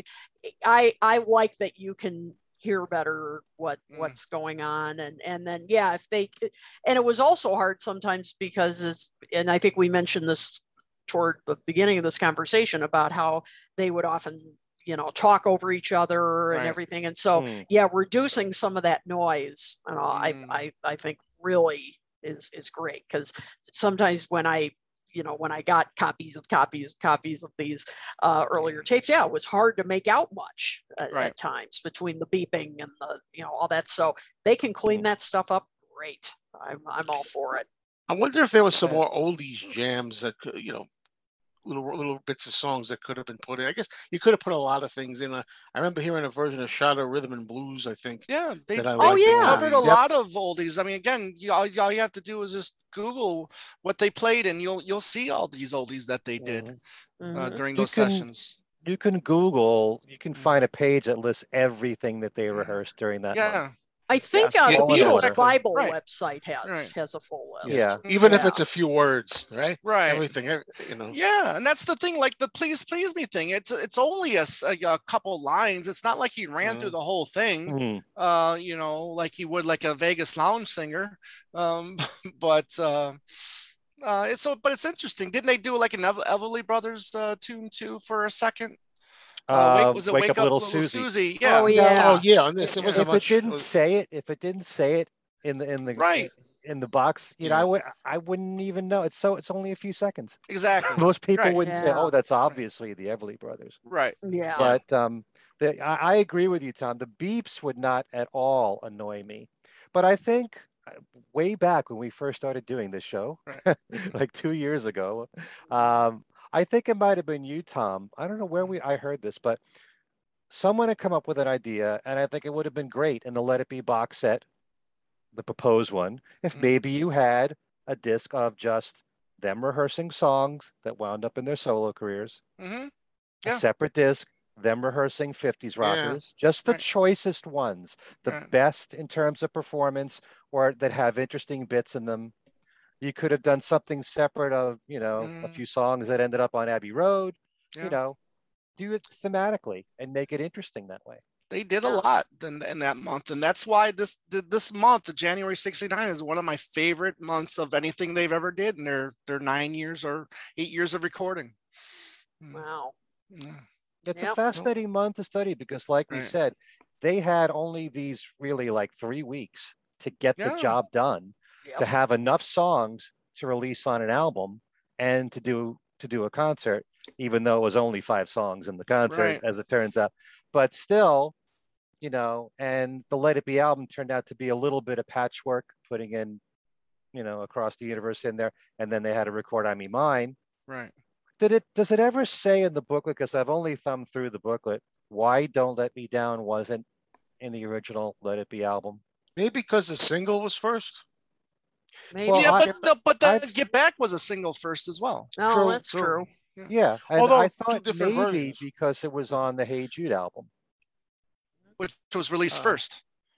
The Hey Jude album came out before. First. So maybe it would have been duplication, too soon. I don't know, but a lot of people question, they think that the album would have been a lot stronger if Don't Let Me Down was on there, and I agree. Yeah, Yeah, I too, agree. yeah. But then again, you've got an album with 3 number ones on it, whether they were here in the US or Yeah, the that's UK. incredible. I mean, Yep. and then, like I said at the beginning, I mean, this is like an album that people consider one of their lesser albums, and it's got 3 number ones on it. That's what I always say. Imagine any band. Some bands they could go through 25 years and never get one number one. Hey, listen, if your worst album has 3 number ones on it, you can only be so lucky. Are there any other albums? I mean, maybe I'm not being forgetful, but any other albums that have 3 number ones on them? Or something like that? But were they all number one in the US? I don't recall whether were all 3 number one in the US. Yeah, I think Get Back was here. Hey, Longer Running Road. Yeah. Well, what other albums? Mystery Tour? Yeah, but that was after. Well, this was after the fact as well, kind of. But Yeah. Right. Well, now we got a nice trivia. Well, I mean, I know there's albums that have 2 number ones, especially a lot in the 80s. Didn't Beat It? I mean, Thriller have a couple. Thriller, number ones? yeah. Almost 3 because. Well, I mean, Beatles wise. But Beatles the wise, Beatles yeah. Oh, Beatles wise. They say the worst Beatles. I mean, I get it. I get why. You have to rank in order. But then again, they weren't releasing songs from albums as singles too. You got to remember that. Well, somebody disproved that. Was it Ken?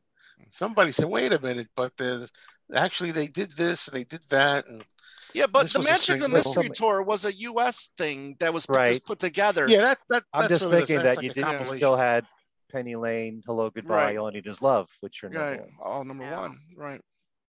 But going back to what you were saying, Tom, it's true though when you think about it that here this is considered, their lesser album, right? Weaker, and not only are there 3 number ones, but I mean particularly, well, I guess you could say all 3. I mean, Get Back and Let It Be for sure. I mean, those are not only number ones, but those are considered like classics, standards, right? I mean, and Long and Running Road, I guess, even though for some reason today that album or that song is kind of, I don't know, some people don't like it, and there's they're wrong, and I agree.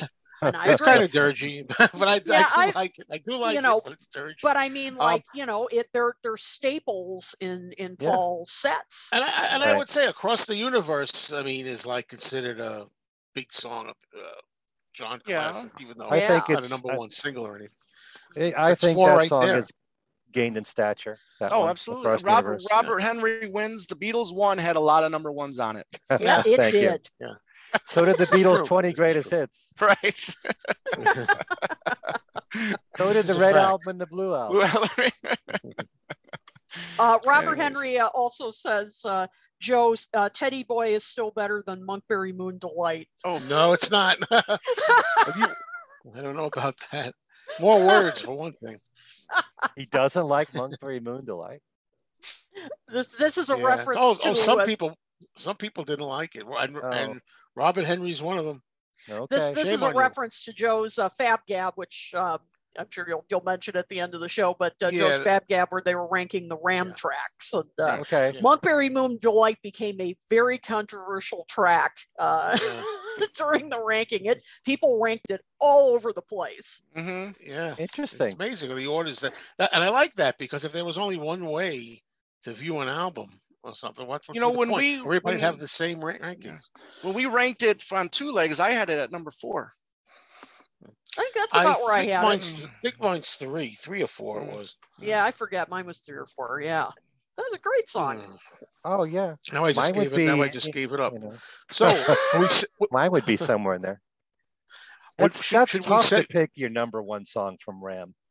Backseat of my car. Backseat of my car. Okay. Oh, mine was easy. No, I put that 8. I know. I can't show my face here anymore. I know, but.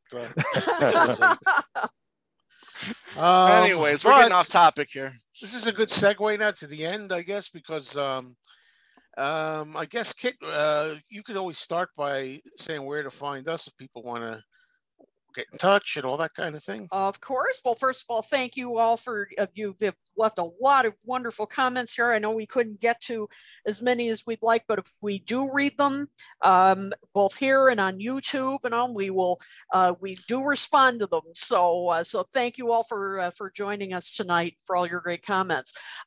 You can find us on, of course, Facebook, where you're watching this right now. You can find us on YouTube, and please subscribe. We're our numbers are going up, and Yes. please subscribe. With the puppy They are dog, going with the up. puppy dog Going up. look, you know. Yep. Up. We need Oh, those yeah, numbers it's up. also Beatles. Up. We're going up. Exactly. So please subscribe and tell your friends. You can also find us on virtually any podcasting platform that you use to find all your favorite podcasts. And you can also find us on our website at talkmoretalk.com, and you can find us on Twitter at talkmoretalk1, the number 1. And please feel free to get in touch at talkmoresolotalk@gmail.com. We love your feedback. If you have ideas for future shows, you can let us know. And finally, you can find us on fab4radio.com. We want to give a big shout out to Beetle Ed, who not only carries this show, but he carries many of our individual shows. So thank you to him. And yeah, pretty much. And so thank you to him. And you can find us there as well. So you just can't get away from us, no matter what. Thank you, Kit, for getting us on all of those platforms. Thank you very, very much. Oh, you're welcome. Yeah. Yep, we're just your work has not gone unappreciated. So we really thank you. Oh, I appreciate it. Well, I appreciate Thank you. Yeah. Oh, you're almost welcome. as much of a workaholic as Paul McCartney. That's right. Almost. So does that include? Are you including anything that you've done lately, Kit? Or sure, I can include that. Just a couple of things. I was recently on When They Was Fab with our good friends of the show, Ed Shen and John Stone. We did a show where we talked about the trailer for Get Back. And another guest on this episode was a good friend of our show, Marv Quibble. And we really had a good time. Isn't it just great that you can do a show on a 4-minute trailer? I know. Isn't it just awesome? And it's over an hour. Yeah. There are shows that have been done on one song. Yes. I know. Yes, pick I've it done apart. that too. Yeah. Absolutely. And yeah, we had a lot to say about it, about a trailer, and we had a really fun conversation about it. So you can check that out. Just go to the When They Was Fab Facebook page, and you can also find their show on Podbean. So do check that out. And then this Thursday, October 28th, I'll be doing my monthly show, not in the backyard, unfortunately. That's done until the spring. Yeah. Weather, you gotta it's too put cold. those gnomes away. Gotta put those gnomes away, and and yep, too cold. So they need sweaters. Yeah, I gotta put rub it in. I'm getting a gnome of my own. Yes, a gnome of my own. And so I'll be doing one this Thursday, the 28th, 6:30 p.m. Eastern, over on my Facebook page. We'll talk news. We'll talk, have our usual discussion, and it'll be the usual rubbish, and it won't cost much. In fact, it won't cost anything. I gotcha. That's the bargain she's going to strike up. That's right. That's the bargain we're going to strike up. So hope to see you then. So that's it for me. I think I'll jump in here and say, please subscribe to my channel on YouTube, Mean Mr. Mayo. Please. Please. I'm not begging you. I'm asking you. Come on. But give me a chance. Tell you some of the stuff that I've got going on. I think we were talking. You've been busy this month. Yes. Yeah, busy month indeed. I wonder why. There's a lot of stuff out. But I just did my show Fab Gab, where we talked about the songs that are on Ram and we ranked them. So you might want to have fun looking at that if you like the Ram album, want to see where does your choice fit in. for first song, last song, middle songs. And then the Fab Gab before that, we had, I think, all of us here, my Talk More Talk hosts and other guests. We had 9 people in total.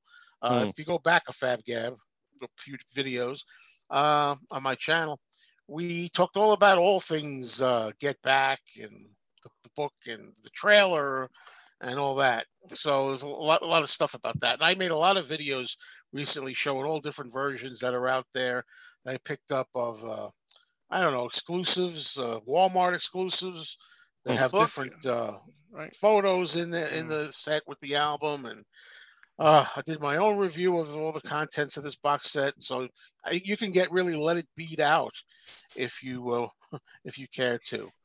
So I think that covers me pretty much. Let's go on to Tom. Yeah, thanks, Joe. I'll try to keep this under 2 weeks. The last 2 weeks on our shows that we post on Saturdays, we did a show just this past weekend on the DVD, the music and animation collection. Nice. These features the 3 animated shorts that Paul was associated with, which was bad haircut. Yeah, well, yeah. That 2001 haircut, that period, no short hair, Paul, please. Unfortunate, yeah. But you got Tropic Island Hum, you got Tuesday, and you got Rupert the Bear, Rupert and the Frog Song. So you can check that out.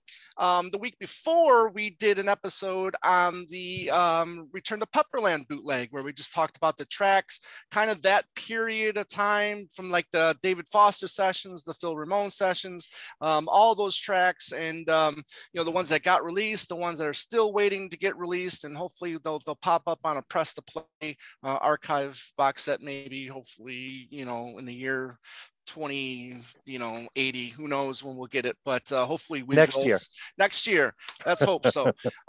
we're this tomorrow, which what's the date? The Tuesday, 26th. Thank you. It's part 4 of our 101 favorite Macca songs countdown. So we're doing songs 40 to 21, and I'm proud to say that when we do our top 20, we're gonna have some special guests with us, and especially the ones that have been participating in this. We've had so many people that have been participating in this series, and I really just warms my heart to see everybody that's been participating with us on this. And we want to thank you by having a few of you join us, and I've already reached out to a couple people to join us on that, and that's going to be next week at some point. We haven't hammered down a date yet, but you can go to YouTube, Two Legs, a Paul McCartney podcast. Please subscribe if you will. That's where you can see all of our video content. My buddy Andy Nichols, who I do the show with, he's got us on every single audio platform that you can think of. So all you got to do is type in Two Legs, a Paul McCartney podcast, and you'll find us. So a lot of things coming up. We talked about Lawrence Juba earlier. I'm really excited to say he's going to be coming back on the show in November, and we're going to talk about the 79 UK tour. So really looking forward to that. Yes. Wow. So just to give you a sneak peek of the future. It's incredible. Well, Ken, you got to try to beat that. I can't. You guys are making me look lazy. Well, you're the inspiration, Ken. Exactly. Oh, well, thank you. Thank you, Tom. Yeah. We'll phone you. Thanks, George. Well, let's see. My YouTube channel, Ken Michaels Radio. We were talking about, I did a show last Thursday with Al Sussman and Tom Frangione, which is a very special show for me because if anyone's followed my career, the first major radio station I had my show on was a rock station in New Jersey, WDHA. And I know Joe listened a bit to my show in those days. That was from 1983 to 93, 10 solid years. I did that show every single week. And Al and Tom were frequent guests on that show, sometimes individually, sometimes together. In fact, one of my favorite things I used to do was my year in review show, where we look back and talk about the highlights of that show and then give a wish list for the next year. And that's something we've carried over. So that's where that started. That's where it started. We do it Okay. now on Talk More Oh. Talk. Mm. It started for me Oh, during okay. those years. Yeah. But they were tremendous guests on my show, and I always felt so comfortable talking with them.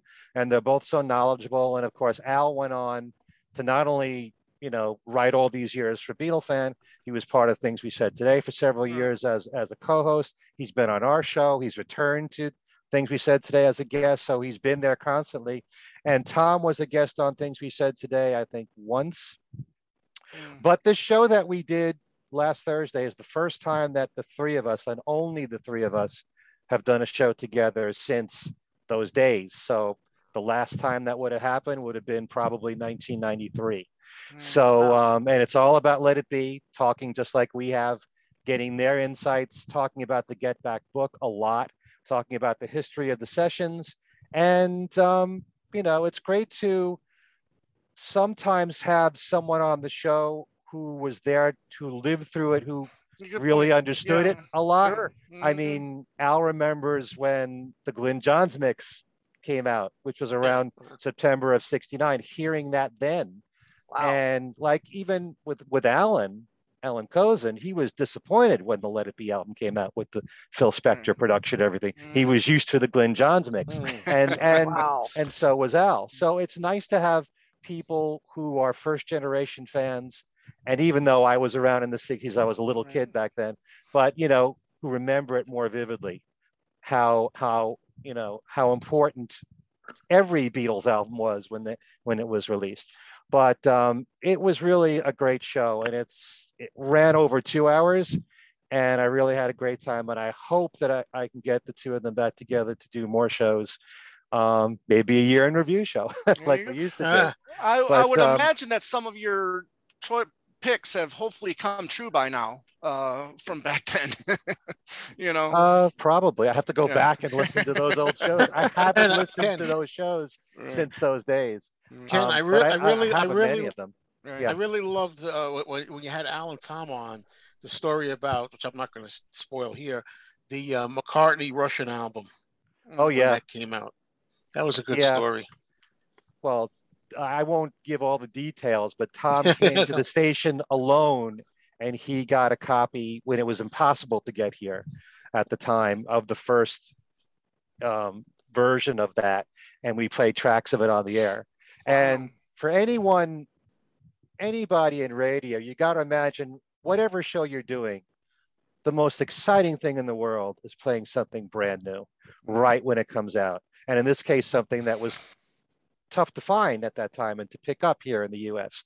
And Tom helped me out quite frequently on the show with that stuff. That would have been before it was available on Club Sandwich then. It was the first version, Okay. whatever, All the right. first version that came out in Russia. Okay. Yeah, and somehow he got a copy of it and he brought it to the station. So it was exciting No kidding. to say the least. And yeah, and we talked about, one show of mine during those years that I will never forget was that BBC show that I mentioned. I did a BBC A to Z show. Yeah. And this was before we had Live at the BBC, the official release, and everything was a bootleg then. And I had them in a mixture of CDs and vinyl and cassette and even on reel to reel. And somehow I had to manipulate playing all those songs in alphabetical order and trying not to have dead air. Fortunately, we had a remote button to play the reel to reel, but the cassette was always a problem because you couldn't cue it up real tight. And I probably lost a lot of calories during that show, during those hours. We did so many crazy things when I was on WDHA, and my favorite years in radio ever. Good time. I can't even go into, I can see how like much the mad scientist in his like laboratory, and you got the reel to reel, the vinyl, the cassette player, and the 8-track, and and you just you got Igor to your side. Press play. Right. And also remember during those years, the Lost Lennon Tapes was on the air and we ran it. And I did a lot of specials around the Lost Lennon Tapes too. Wow. So great times for sure. Anyway, Memories. so that interview with Alan Tom is now on my YouTube channel, Ken Michaels Radio. Also on Things We Said Today, our last show, we talked about just the audio from the box set of Let It Be. This show that we're recording tomorrow, we're talking about the Get Back book. We never got around to the Change the World EP, so we're going to be tackling both of those in one show. Okay. And also, I have a new episode of Every Little Thing, my syndicated radio program, coming out this week, which has a Let It Be set. Obviously, new music from Change the World, and that'll be on many of the radio stations that are listed on my website, kenmichaelsradio.com, on my Every Little Thing page. I think that's everything. Of course, I have my trivia, which I haven't come up with yet. I'm gonna be right after I finish this, I got to come up with some trivia question or some game, but there's always 10 prizes to pick from, and sometimes it's easy, sometimes it's challenging, but anyone can participate, and you can win a book, a CD, a DVD, sometimes vinyl, but that's on my website, kenmichaelsradio.com. So if you can, also please subscribe to Ken Michaels Radio and things we said today, in addition to our show. And to Liz. All right. Thank you. Well and done. me, Mr. Mayo. Thank you. Yeah. Well done. Well, thanks everybody for joining us. It's been a blast as always. And I guess all I could say is on behalf of Tom Hunyadi, Ken Michaels, and Kid O'Toole, this is Joe Mayo saying, you can syndicate any boat you row. Oh, very good. Excellent. Whatever that means. We still don't know. You forgot the whoa part.